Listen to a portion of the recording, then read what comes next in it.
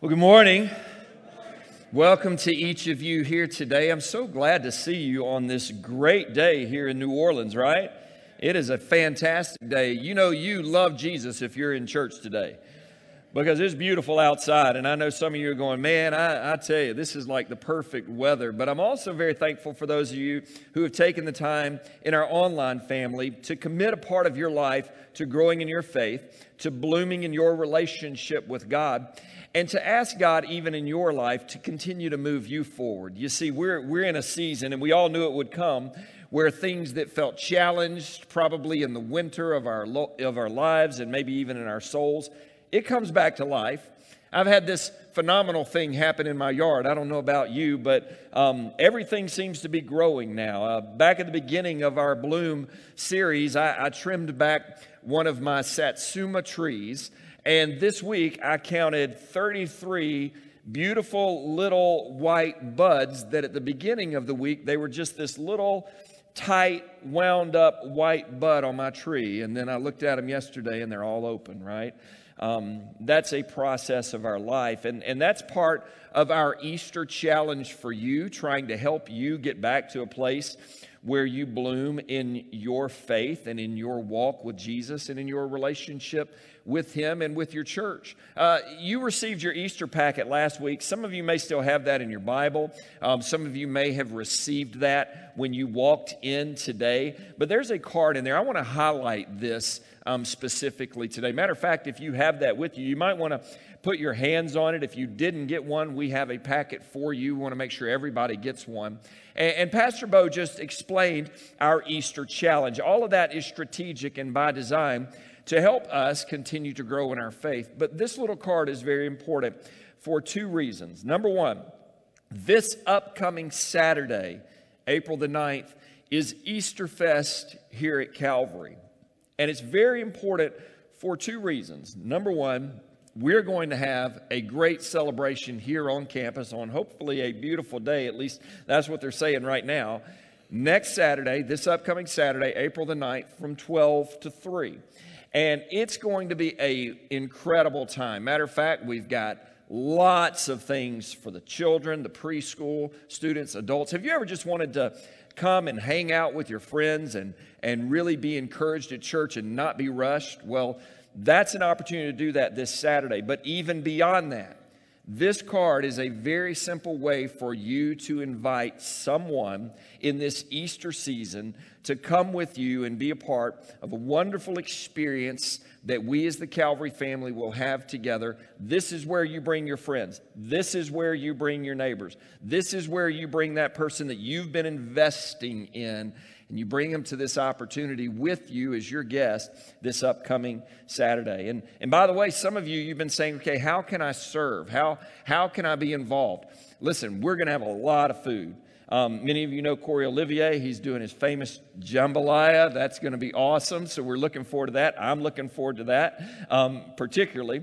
But we're going to need some help serving the food. We've got crafts and activities for the children. We need some help volunteering and serving for that. So if that's your gift or you're looking for a way to get plugged in and active in your church, then go by our welcome desk in the back after church today. Sign up, put your name down, say, hey, how can I help serve this upcoming Saturday?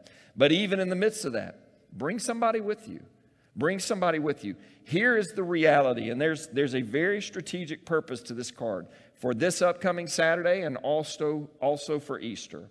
The reality is that in the world in which we lived over the last couple of years, relationships suffered and people stopped talking to people face to face. People stopped spending time with people. You still see it. There's a little fear in our culture.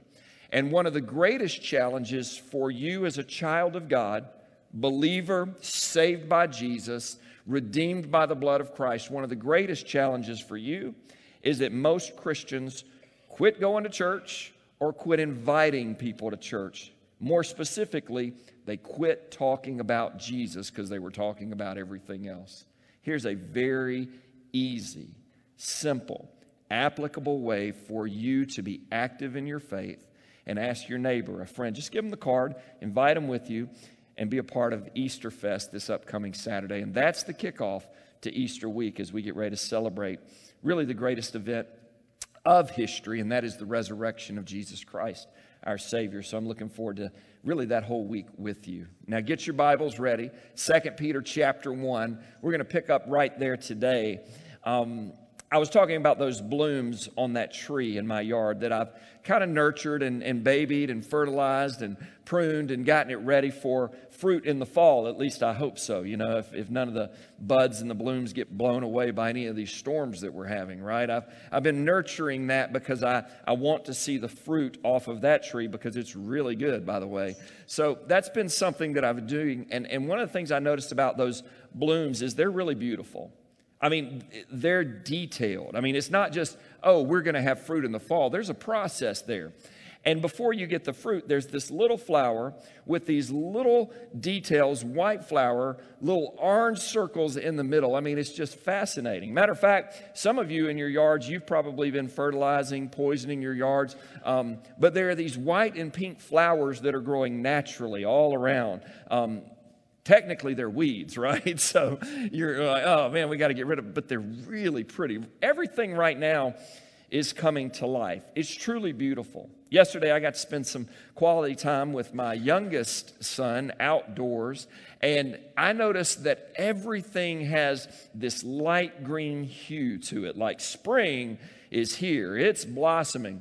How do you know? Well, all of you are stopped up today. That's how you know. Everybody that has allergies is dealing with allergies, and you're looking for your Zyrtec and your Flonase and all of that right now because, spring has sprung. But there's something beautiful to it. There's something beautiful about the season that we live in. And I think for many of us, if we slow down and we pay attention to the beautiful things in our lives, then that helps us navigate through some of those deep, challenging moments that we have faced. It helps us be able to look ahead and know Jesus Christ has life for you. He has good for you. He has good for His children.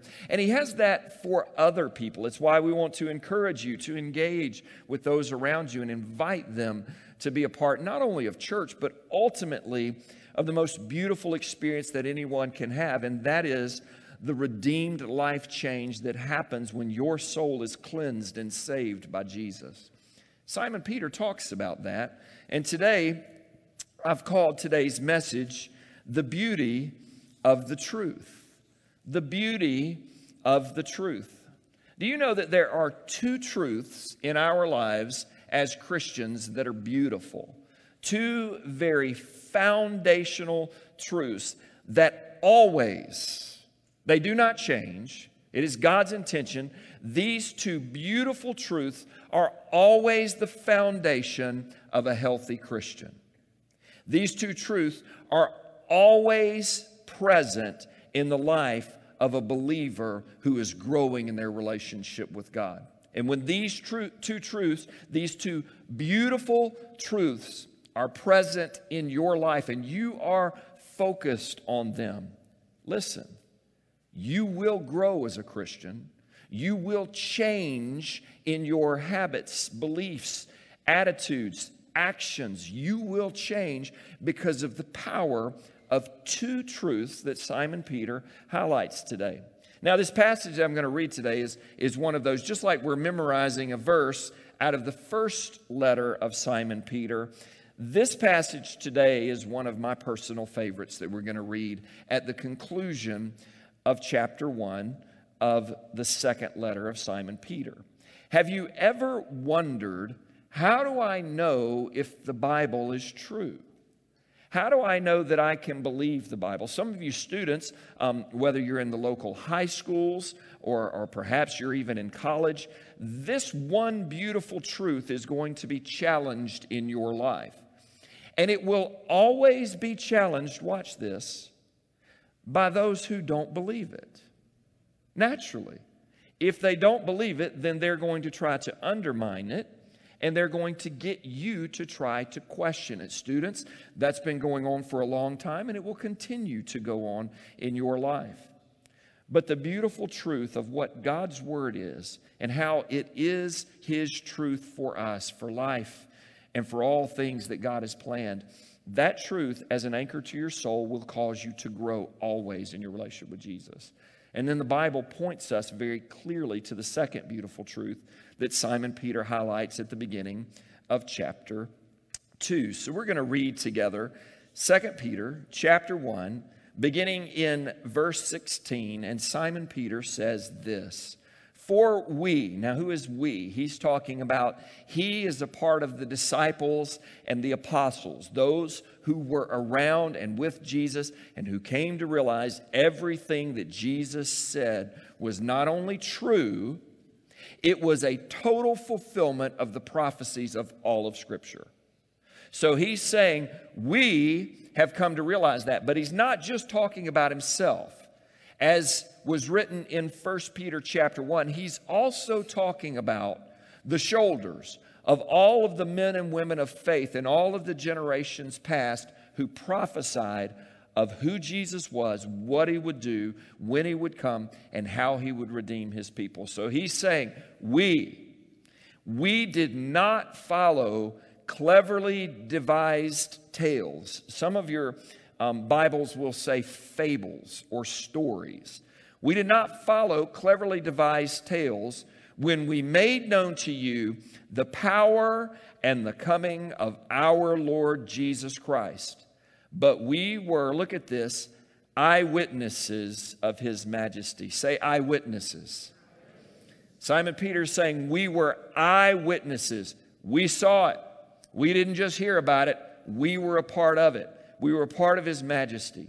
For when, verse 17, he received honor and glory from God the Father, such an utterance as this was made to him by the majestic glory. What was the utterance that they heard? This is my beloved Son, with whom I am well pleased.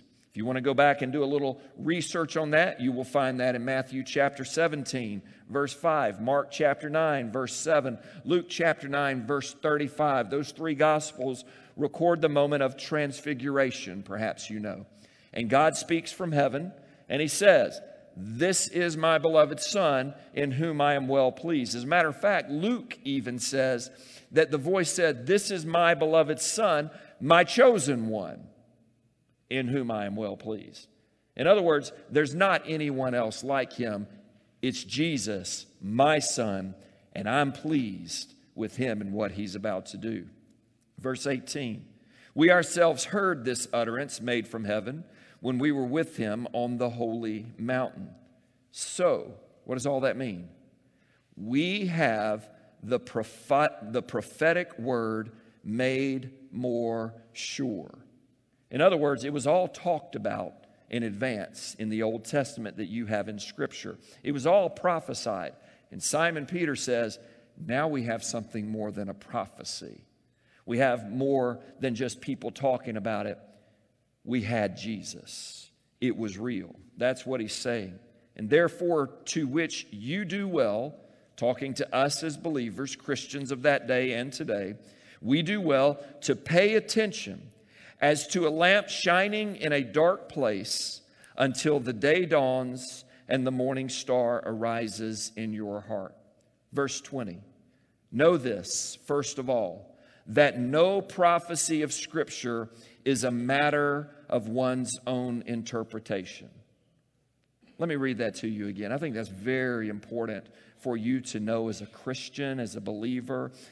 As your faith perhaps is challenged, your belief in the Scriptures is challenged, as people try to manipulate Scripture for their own good, manipulate you for their own good, or to pull you down. The Bible says, know this first of all, no prophecy of Scripture is a matter of one's own interpretation. I don't know about you, but we live in a world where people go, well, I will read the Bible so that it will fit this. I will make the Bible fit my circumstance or my belief system. I recently heard someone say, well, you know, the Bible teaches this and this and this. And the person responded and said, that's not what the Bible teaches. And they said, yeah, it's the Bible. It's a matter of your interpretation. No, it's not a matter of your interpretation. Simon Peter says, that's not what the people of God wrote this for. Verse 21, No prophecy was ever made by the act of human will, but men moved by the Holy Spirit spoke from God. Now, he sets that as the standard to speak about Scripture, and then he says what's going to happen when you hold on to that beautiful truth. Here's the second part, chapter 2, verse 1.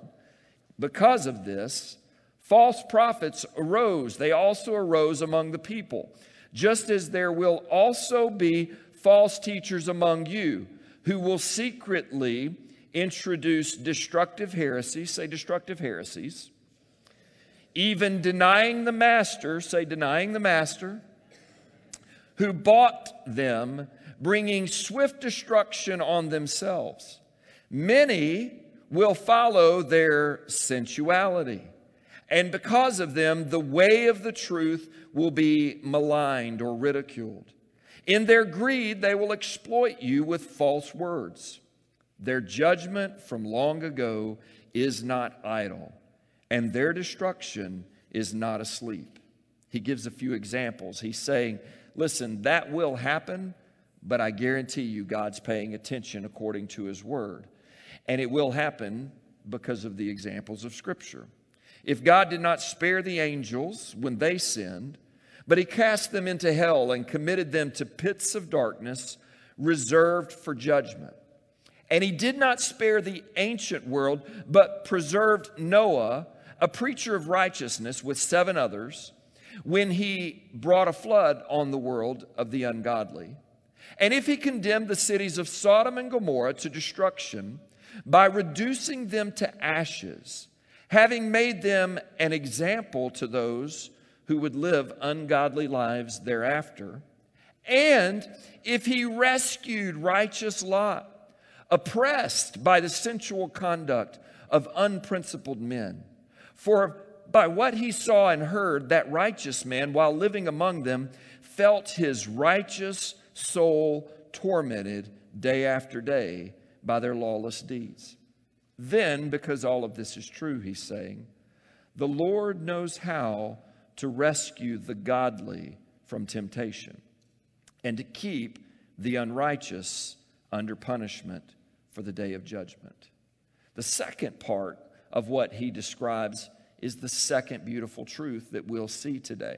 If you read the first part of chapter 2, and likewise we'll follow up with the rest of it next week, if you read that, you go, well, that's the bad news. No, it's actually the good news. Because the second beautiful truth that comes from knowing God's word and God's will and God's plan is that God has a plan to save people who will turn to Him and surrender their hearts to Him. What was that plan? His Son, Jesus Christ, as Savior. And to turn to Christ, to surrender your will, to repent and embrace Him, is to receive the gospel. The gospel is the good news that God desires to save those who are willing to say yes to Him. And therefore, the second beautiful truth that you and I have today that is always true of a genuine Christian is that there is this beautiful holding of the Word of God that is used by God to reveal the beautiful gift of salvation through Jesus Christ that we receive.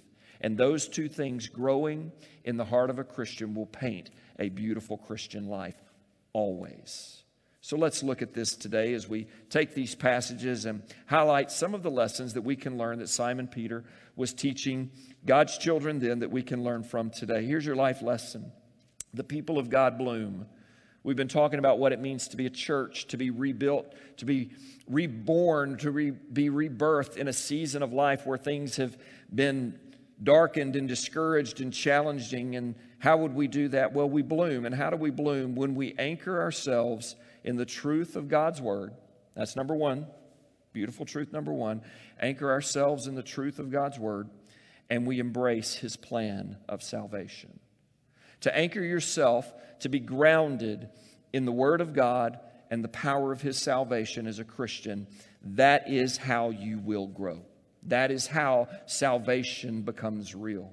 It is fed by the Word of God. It is experienced through the salvation given through His Son Jesus. And that brings to life in us the type of salvation that God has intended for His church. So these truths, as we talk about them today, Simon Peter echoes them. The first thing that I want to talk about with you today as I think about these beautiful truths in our life is that we are people who cherish the truth of God's Word. Child of God, Christian, church member, person who says that you know Christ or that you want to know God, the number one truth in your life that must always be present for you to grow in your relationship with God is that you and I must be people who cherish, and that means to hold on to dearly, to grasp, to abide by, to seek to live by. We must cherish the truth of God's Word. How do you know when a Christian has gone astray? How do you know when someone is struggling in their faith? How do you and I personally find those moments where we are not walking in God's will? We know because our lives do not line up with the truth of God's Word. We cannot grow and therefore bloom as Christians if we are not walking in our relationship with God, committed to growing in His Word. It cannot happen. It is like the fertilizer to the tree that I've described, or the soil to the seeds that you will plant. God's Word is what will nurture your soul because it is the revelation of the will of God for His salvation and for our life transformation. And the Word of God is the way in which you and I bloom. People who cherish the truth of God's Word, they become healthy Christians. They become followers of Jesus more closely. They understand God's ways in wisdom and truth. They're not swayed by the opinions of their culture or the time of the day. They realize certain truths about the truth of God's Word that remain. The first one that I think is important that Simon Peter talks about, and he references that the truth of God's Word is timeless.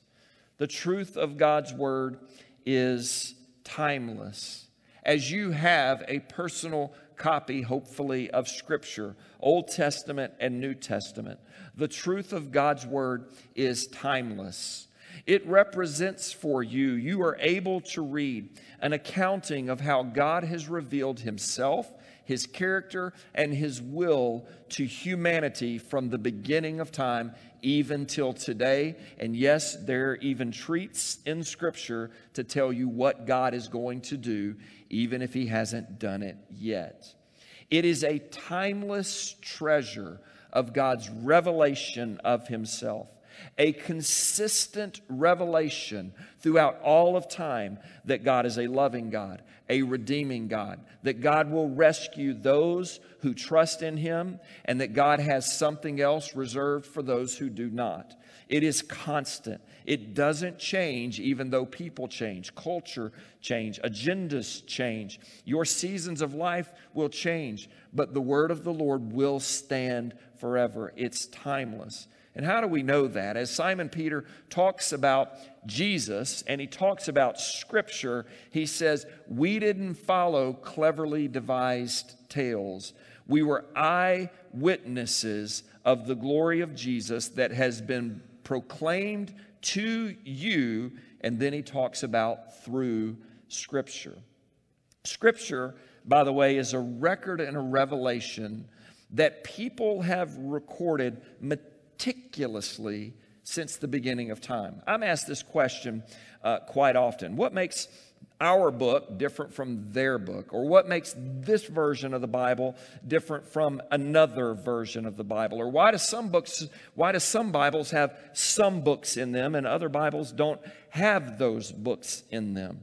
And the revelation of God's Word has been meticulously maintained by the people of God throughout all of generation. The early stories of the Old Testament, they were stories that were told throughout time before people would write these down. But we have, and you hold a copy of God's Word, you have more manuscript evidence supporting the validity, the truthfulness, and the accuracy of the personal copy of God's Word that you hold. You have more manuscript evidence for the Bible than any other book in history. Period.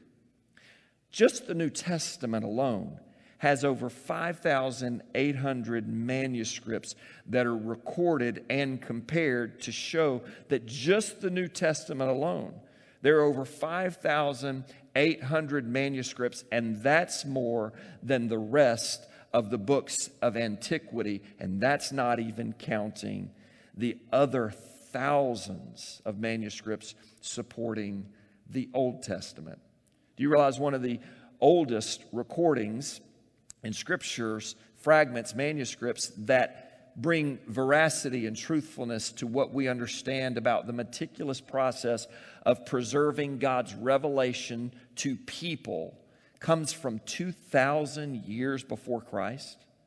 Do you realize that, like, even then people were doing it? You know, scribes didn't do like we do today with word processors and lights and computers and fill in the blank, autocorrect. They didn't have that.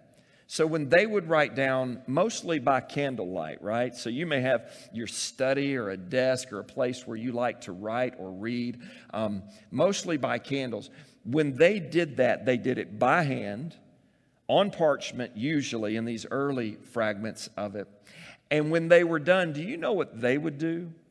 They would go back and count the characters, the words, and all of it to make sure that what they were recording and copying was exact and precise.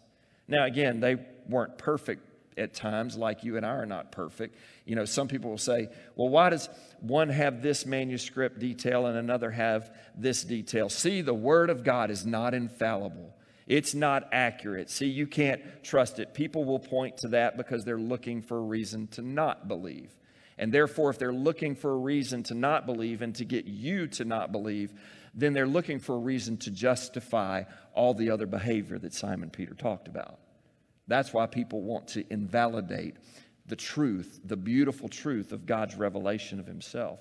These scribes, these people would record them by detail, by candlelight. And if they missed, for example, a character, the numbers didn't add up, they'd go back and start over. Now, would you do that? You wouldn't do that. We're too busy to do that. How do we know we're too busy to do that? Because we're too busy to read it. But not them. They actually knew, and Simon Peter recorded that for you and I. They actually knew that what they were recording was not only about them, it was about the prophecies and the fulfillment of God's will and God's Messiah that hadn't happened yet in their life, but it was going to happen. And it was that important for them to get it right, so they would continue to pass on God's revelation of His character and God's will to save Himself, to save people through His Son Jesus. So there's this timeless truth about God's Word. Hey, listen, I mentioned 5,800. Do you realize there's over 10,000 manuscripts written in Latin? So for those of you, perhaps you've gone to high school and you've studied Latin. Imagine 10,000 copies of the Bible written in Latin. And that's not to mention the 9,300 that are written in Syriac, Slavic, Gothic, Coptic, and all of the other versions of the Middle East. That's right. They were spreading God's Word through writing, and it was recorded. It's timeless. And what does it record that's timeless? The timeless truth about who God is and what God wanted to do. Secondly, Simon Peter helps us understand it was that important to the prophets. Matter of fact, in chapter 1 of 1 Peter, verse 10 through 12, if you wanted to go back and look, he says the prophets wanted so long to understand what they were talking about. Even angels wanted to know, but it was made sure and revealed for you. That's what Simon Peter would say in chapter 1, verse 10 through 12 of that first letter he wrote. So he's revealing the timeless truth that leads to the personal truth. Now, you have to have the timeless truth before you can experience the personal truth. Because a lot of people today will say, oh, well, it's just personal to me. What's personal to you? Or they will say, well, I'm this type of religion, or I'm this type of person. What does that mean? I mean, just because you believe you're a pink elephant doesn't mean you're a pink elephant. What does that mean? And what it means is Simon Peter gives this revelation that when you embrace the truth of God's word that is timeless, it then begins to change your personal life to line up with who he is and what he says. It's not just I have some generic personal experience with God. Some generic personal experience with God that is untethered to the revelation of who God is, what God does, and how he intends to save people that is revealed through Scripture is bad gas. You having a bad experience or a bad revelation of something else if you have something untied to the truth of God. A lot of people have that, and they push that. And that's where you begin to find errors, and you begin to find all of the other character traits that he identifies here in Scripture. The personal experience that Simon Peter talks about is the one of the Mount of Transfiguration. Let's go to Luke chapter 9 for just a moment. What happens in Luke chapter 9? This is very important because people today are equally as guilty as the confession of Simon Peter that he gives right here in his second letter to the church. Simon Peter is actually confessing to the church in this letter, I made a huge mistake once in my life about Jesus. What was the huge mistake that Simon, he had a few, but what was the huge mistake that Simon Peter made about Jesus?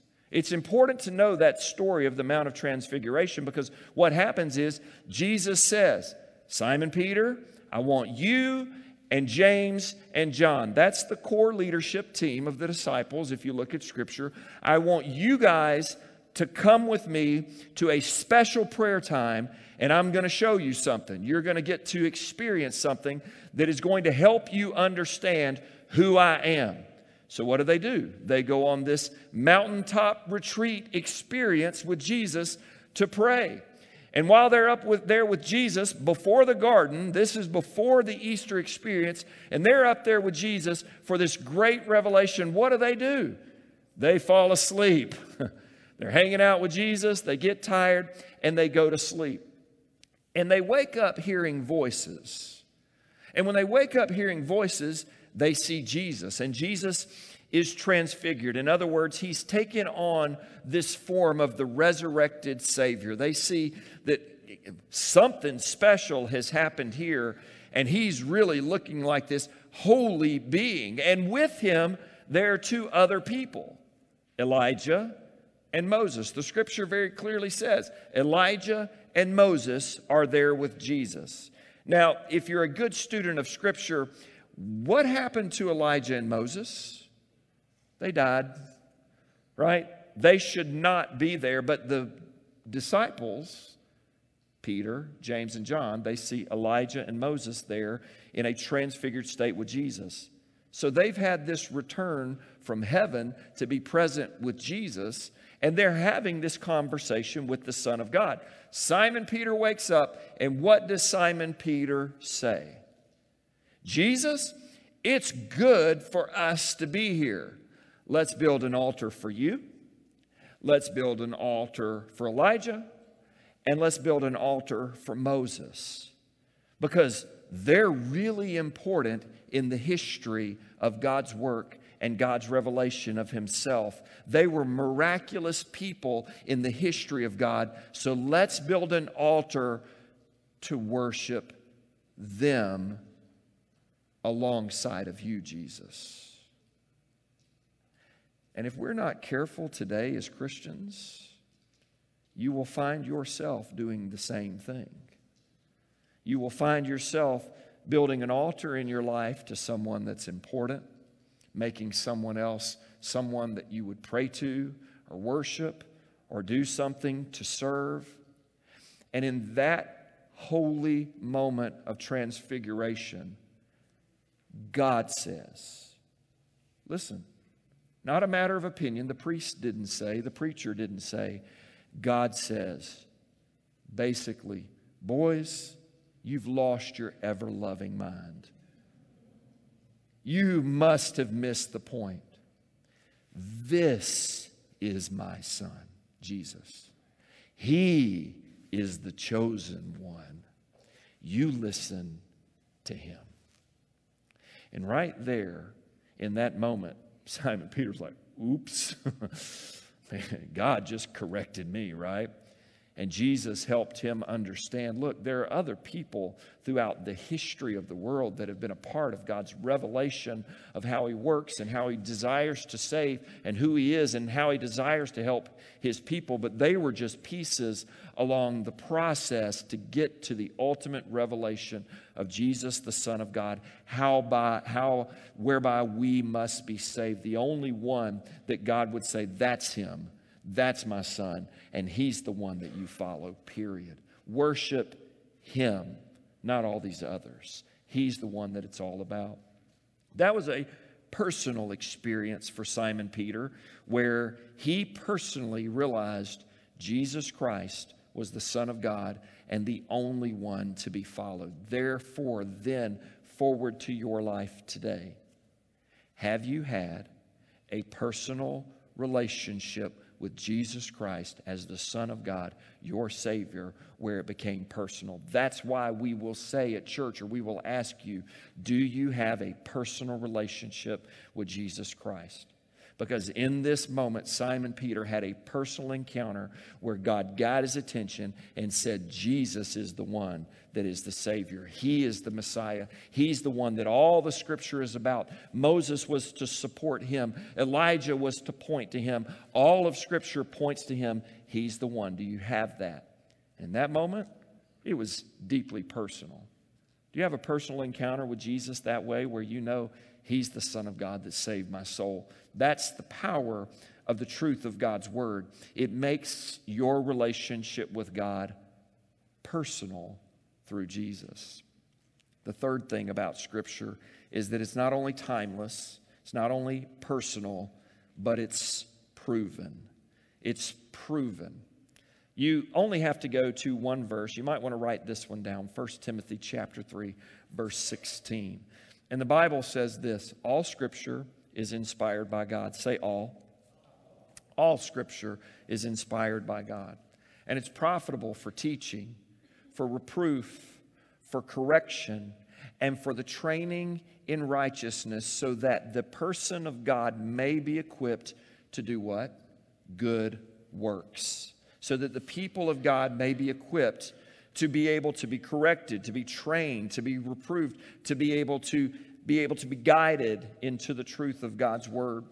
The Word of God is proven over history, proven throughout witness accounts. It's why, by the way, your Bible that you would have, some of you will have another version of the Bible that will have certain books in it, and your Bible won't. And they'll be like, well, mine's better than yours. It's got more books. No, the reason yours has more books is that somebody along the way was like, well, that sounds pretty good. Let's include it. And the reason it's excluded from the canon of the Orthodox Church since early on after Jesus, the reason those books were excluded is simply because they don't have eyewitness accounts to them.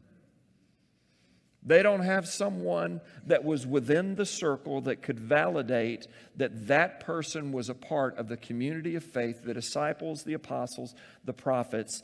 And those books, when you read them, do not validate the entire history of the revelation of God consistently for what he would do to reveal his character and his saving will through Jesus. So some of your Bibles, perhaps that you've been referenced, that I'm referencing, or that you've looked at before, there's a sliver in the middle of some pretty cool stuff, by the way. I've read them. It's really interesting. I mean, Bel and the Dragon, what a great book, right? Maccabees, what a great history. And yet those things, number one, are not connected to someone that was an eyewitness person of the gospel event. Nor are they something that validates the overall revelation of God's character and His will to save people throughout history? And that's why you don't have them in your book. Isn't that helpful? And Simon Peter is writing to the church then saying, look, what you have, the truth of God's word revealed to you throughout history of His character and His will and His way to save, that is important because that is how the child of God will continue to walk personally in their relationship with God. Let me say this very clearly, though. I'm not trying to convince you, because some of you today will go, well, I was raised a certain way and I believe this and all of that. That's fine. Listen, I've done more study on this than you care to know, right? So I understand that. I'm not trying to argue with you. I just have one very simple question. Are you reading it and applying it to your life? Because we could argue over details. My purpose is not to convince you of details other than the fact that the Word of God is the revelation of God's truth. It is a record of the beautiful truth of God. But how can you live out your life as a child of God if you're not embracing the truth of His Word? So therefore, perhaps in this Easter season, even as a part of your Easter challenge, it's time for you to embrace the Word of God as a beautiful truth in your life for growth. And if you want to use all the other details to validate the fact that it's real, you can do those too. All right, let's move on to number 2. Because the Word of God reveals the second beautiful truth. And the beautiful truth for us as the people of God is that we are people who embrace the truth of the gospel.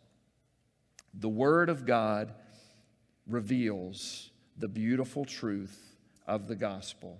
You cannot have one without the other. Let me say that again because that will blow your minds for many of you. But you cannot have one without the other.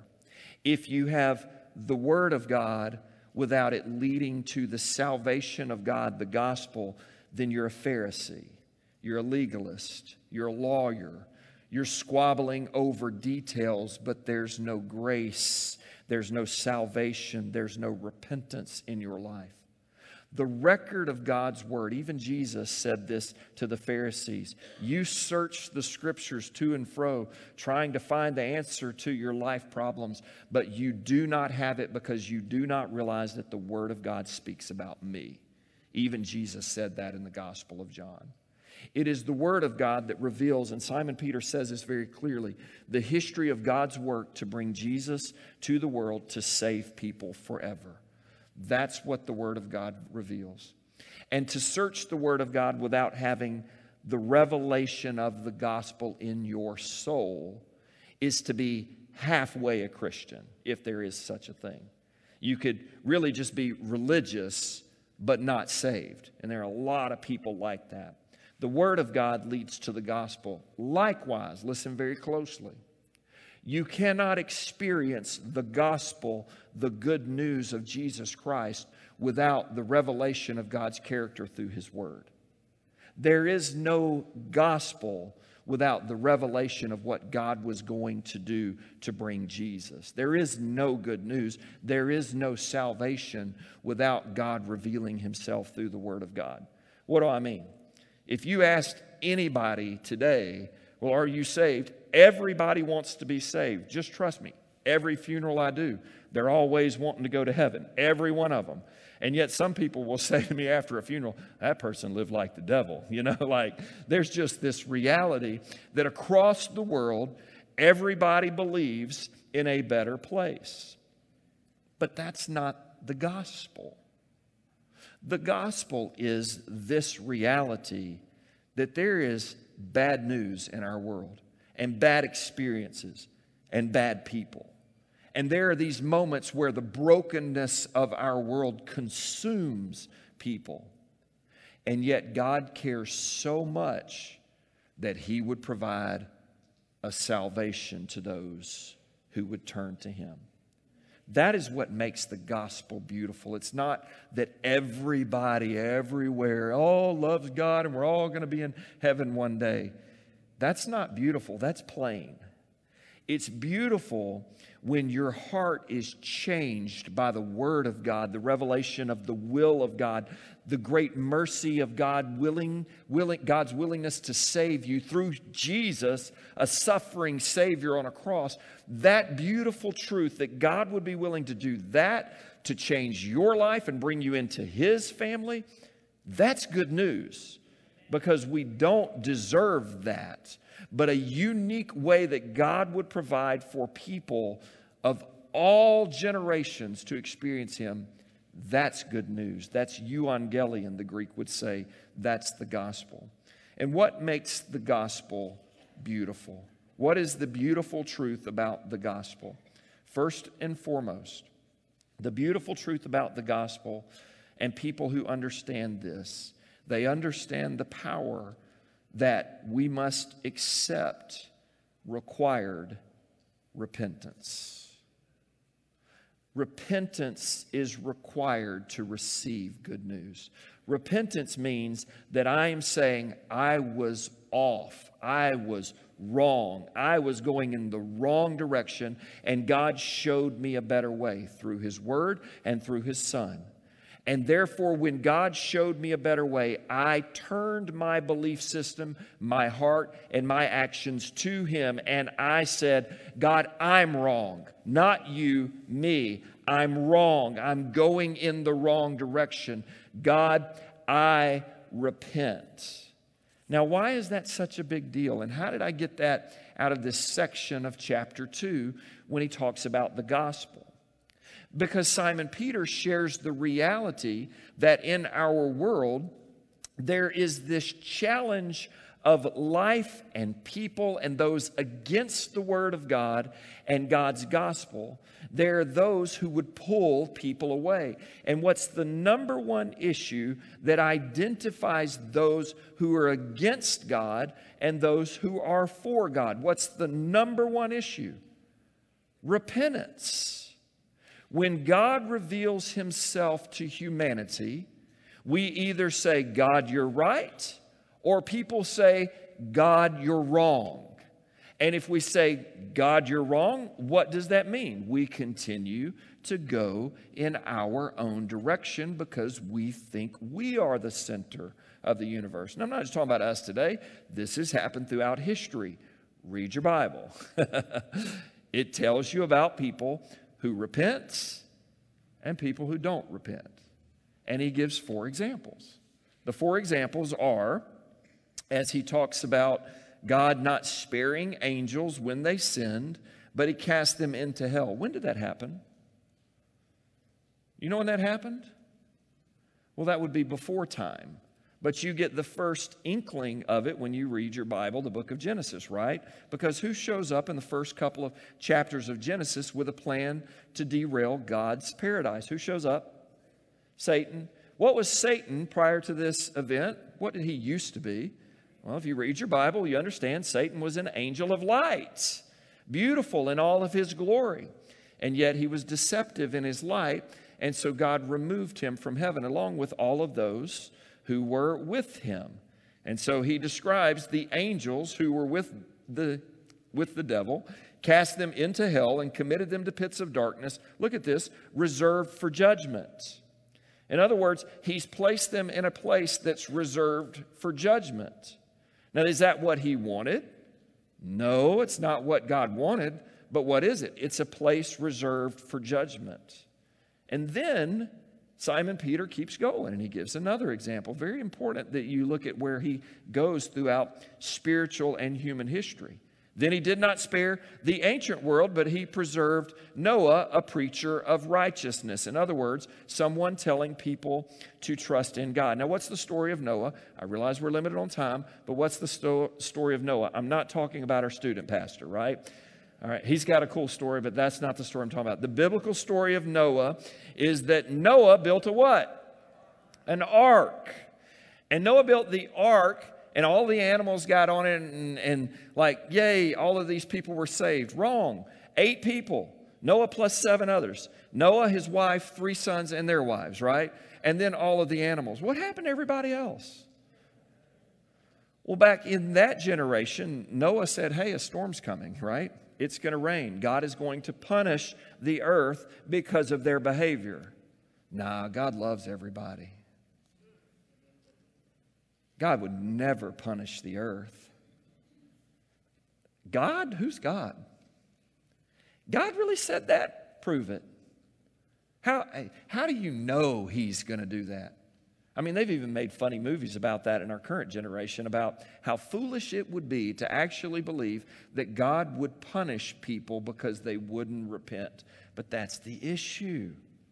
God reveals Himself.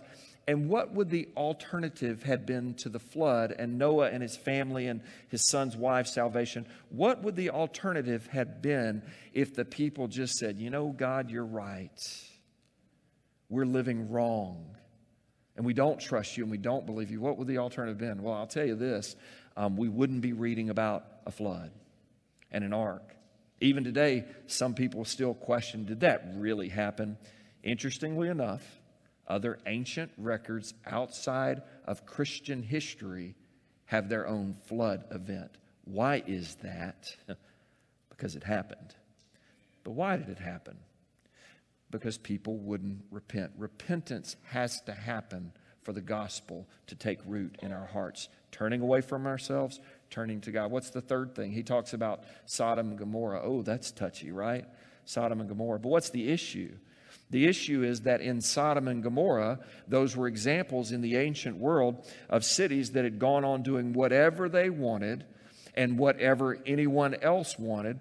And when God, listen, this is where people miss the point on Christianity and God's character and God's will. When God said, change your ways, they fought for their rights.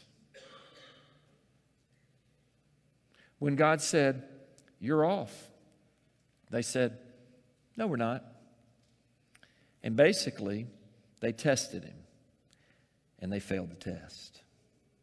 And that's what happens today, is that anyone who wants to follow Jesus, repentance of who we are must be at the core of the gospel. You have to acknowledge the bad news before you get the good news. He gives one final example, Lot.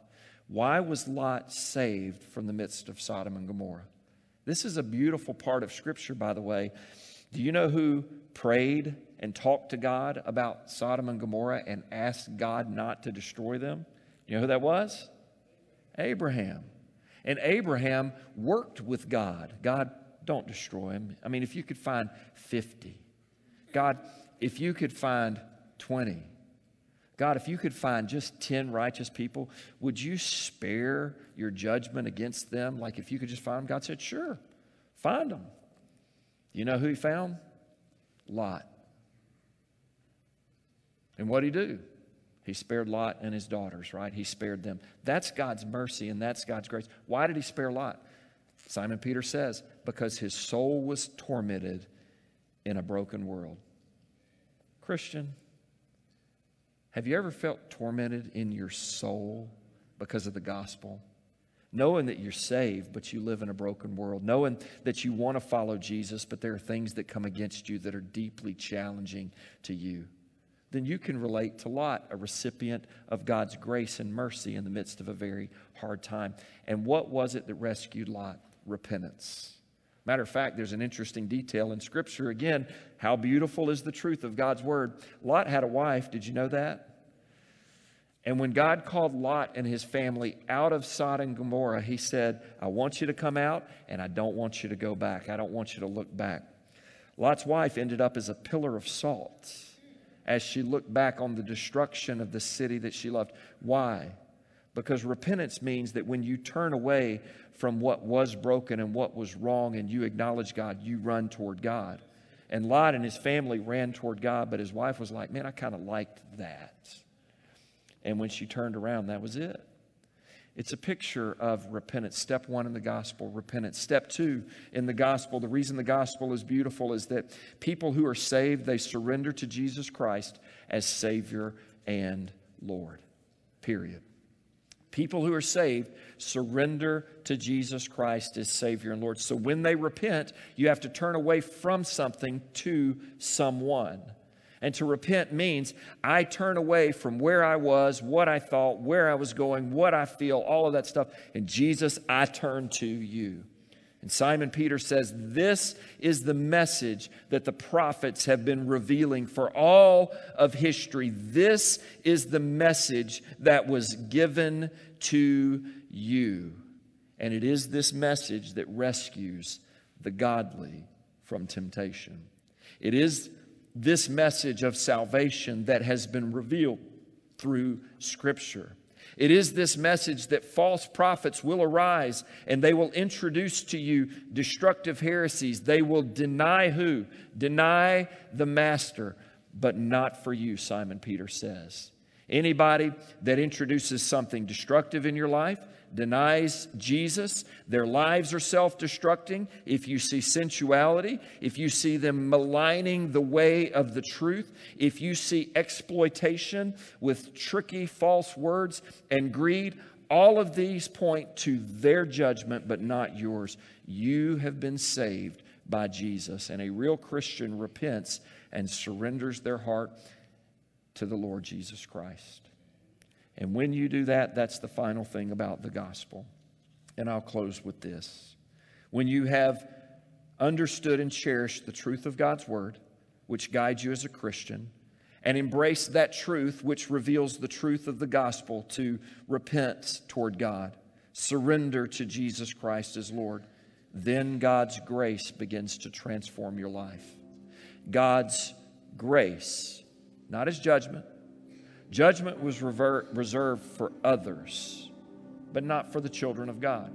God's grace begins to transform your life. The salvation of God begins to transform your life. The gratefulness for His forgiveness begins to transform your life. His mercy toward our inadequacies begins to transform your life. His covering over the broken moments begins to transform your life. And you become more and more the person that God intended for you as His child to be.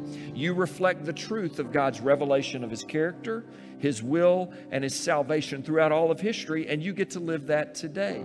That is a part of allowing His grace to transform your life. And I've been asked before by people who give a lot of thought to salvation.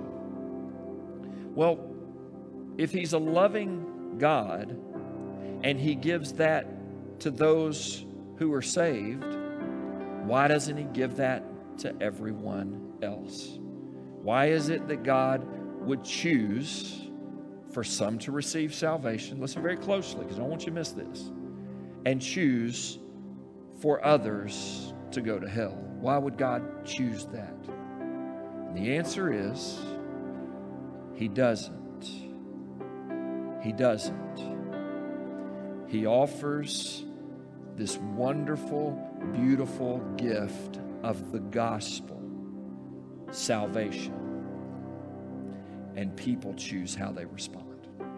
And you either respond to embrace the salvation of God revealed from the beginning of time, or you choose a pathway that was reserved for someone else, and it's your choice.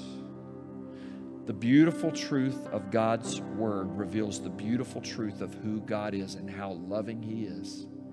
And it reveals the beautiful truth of what it means to be saved by the good news, the gospel of Jesus Christ. That is the message, Christian, that has been given to you and to all of us in the world. Choose Jesus. Choose Jesus. Choose His word. And watch your life become the way that God intended it to become and to change. You will bloom when you embrace the beauty of His word and the beauty of salvation. Amen. Let's pray together. Father, I thank You for this day and this opportunity where we learn from Simon Peter, a man committed to You, Jesus, and to Your church generations ago, who spoke very plainly and clearly about how You, Jesus, were the chosen one, the only one, the only one to be listened to, because you are the only one who could save. And thank you that today, for those in this room and online, there are many, many who have turned their hearts to you. God, I pray even now for those who haven't. Father, I pray that your Spirit will guide them very clearly into a saving relationship with you based on who you are and the revelation of your will through your word and through history and through Jesus to save them. Let your people not be lost in questioning or living the way that you did not intend for us to live.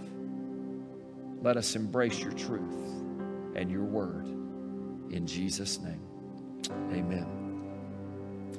I know as you read that passage, you probably didn't think there was a lot in there like we went through today, but that's why I wanted you as a Christian, particularly as you go into this Easter season, to think about the power of the truth of God's word and the power of the gospel. It's why this upcoming week I would invite you, bring someone to Calvary. It's not just bringing someone to church. You're legitimately, practically opening the door for a conversation about God and Jesus, especially if you bring them with you on Easter. Because guess who I'm talking about on Easter? It's not the Pope. It's not the president. It's Jesus. That's who saves. And that's who you and I know as our Savior, and that's who the world needs. He's the only one that can save. So use that tool. Thank you for being faithful with your giving, by the way. So I want to tell you some good news. January and February, I was like, man, I understand the world's in a hard place, but man, it was like budget giving was about half of what we needed those 2 months. I was like, okay. And part of me, the business side of me is going, man, what's going to happen here? But God just kept saying in my heart, you just stay faithful. You just be obedient. You continue to preach truth. And you continue to remind the church, be faithful in your tithes and offerings. March was phenomenal. March, we gave to our budget, which helps us do all that you see. And by the way, what's the purpose of all the ministries around here? The business of the church is the gospel. So the reality is there's a lot of questions that sometimes people ask about the church. Well, what do you do and how can I be involved? Get involved in the gospel. Let your life reflect the truth of his word. Bring somebody to Jesus. And the easiest way in your life may be bring somebody with you to church that needs Jesus. Don't bring me another disgruntled church member, okay? They need to stay in their own church, amen? Let's bring somebody to Jesus because he's the only one that can save. And the true litmus test of a growing Christian is someone who's in his word and someone who understands the beautiful truth of the gospel, that they're willing to share that and give that to somebody else. I pray this week that as you go and get ready for your Easter season, those two truths will be at the forefront of your mind.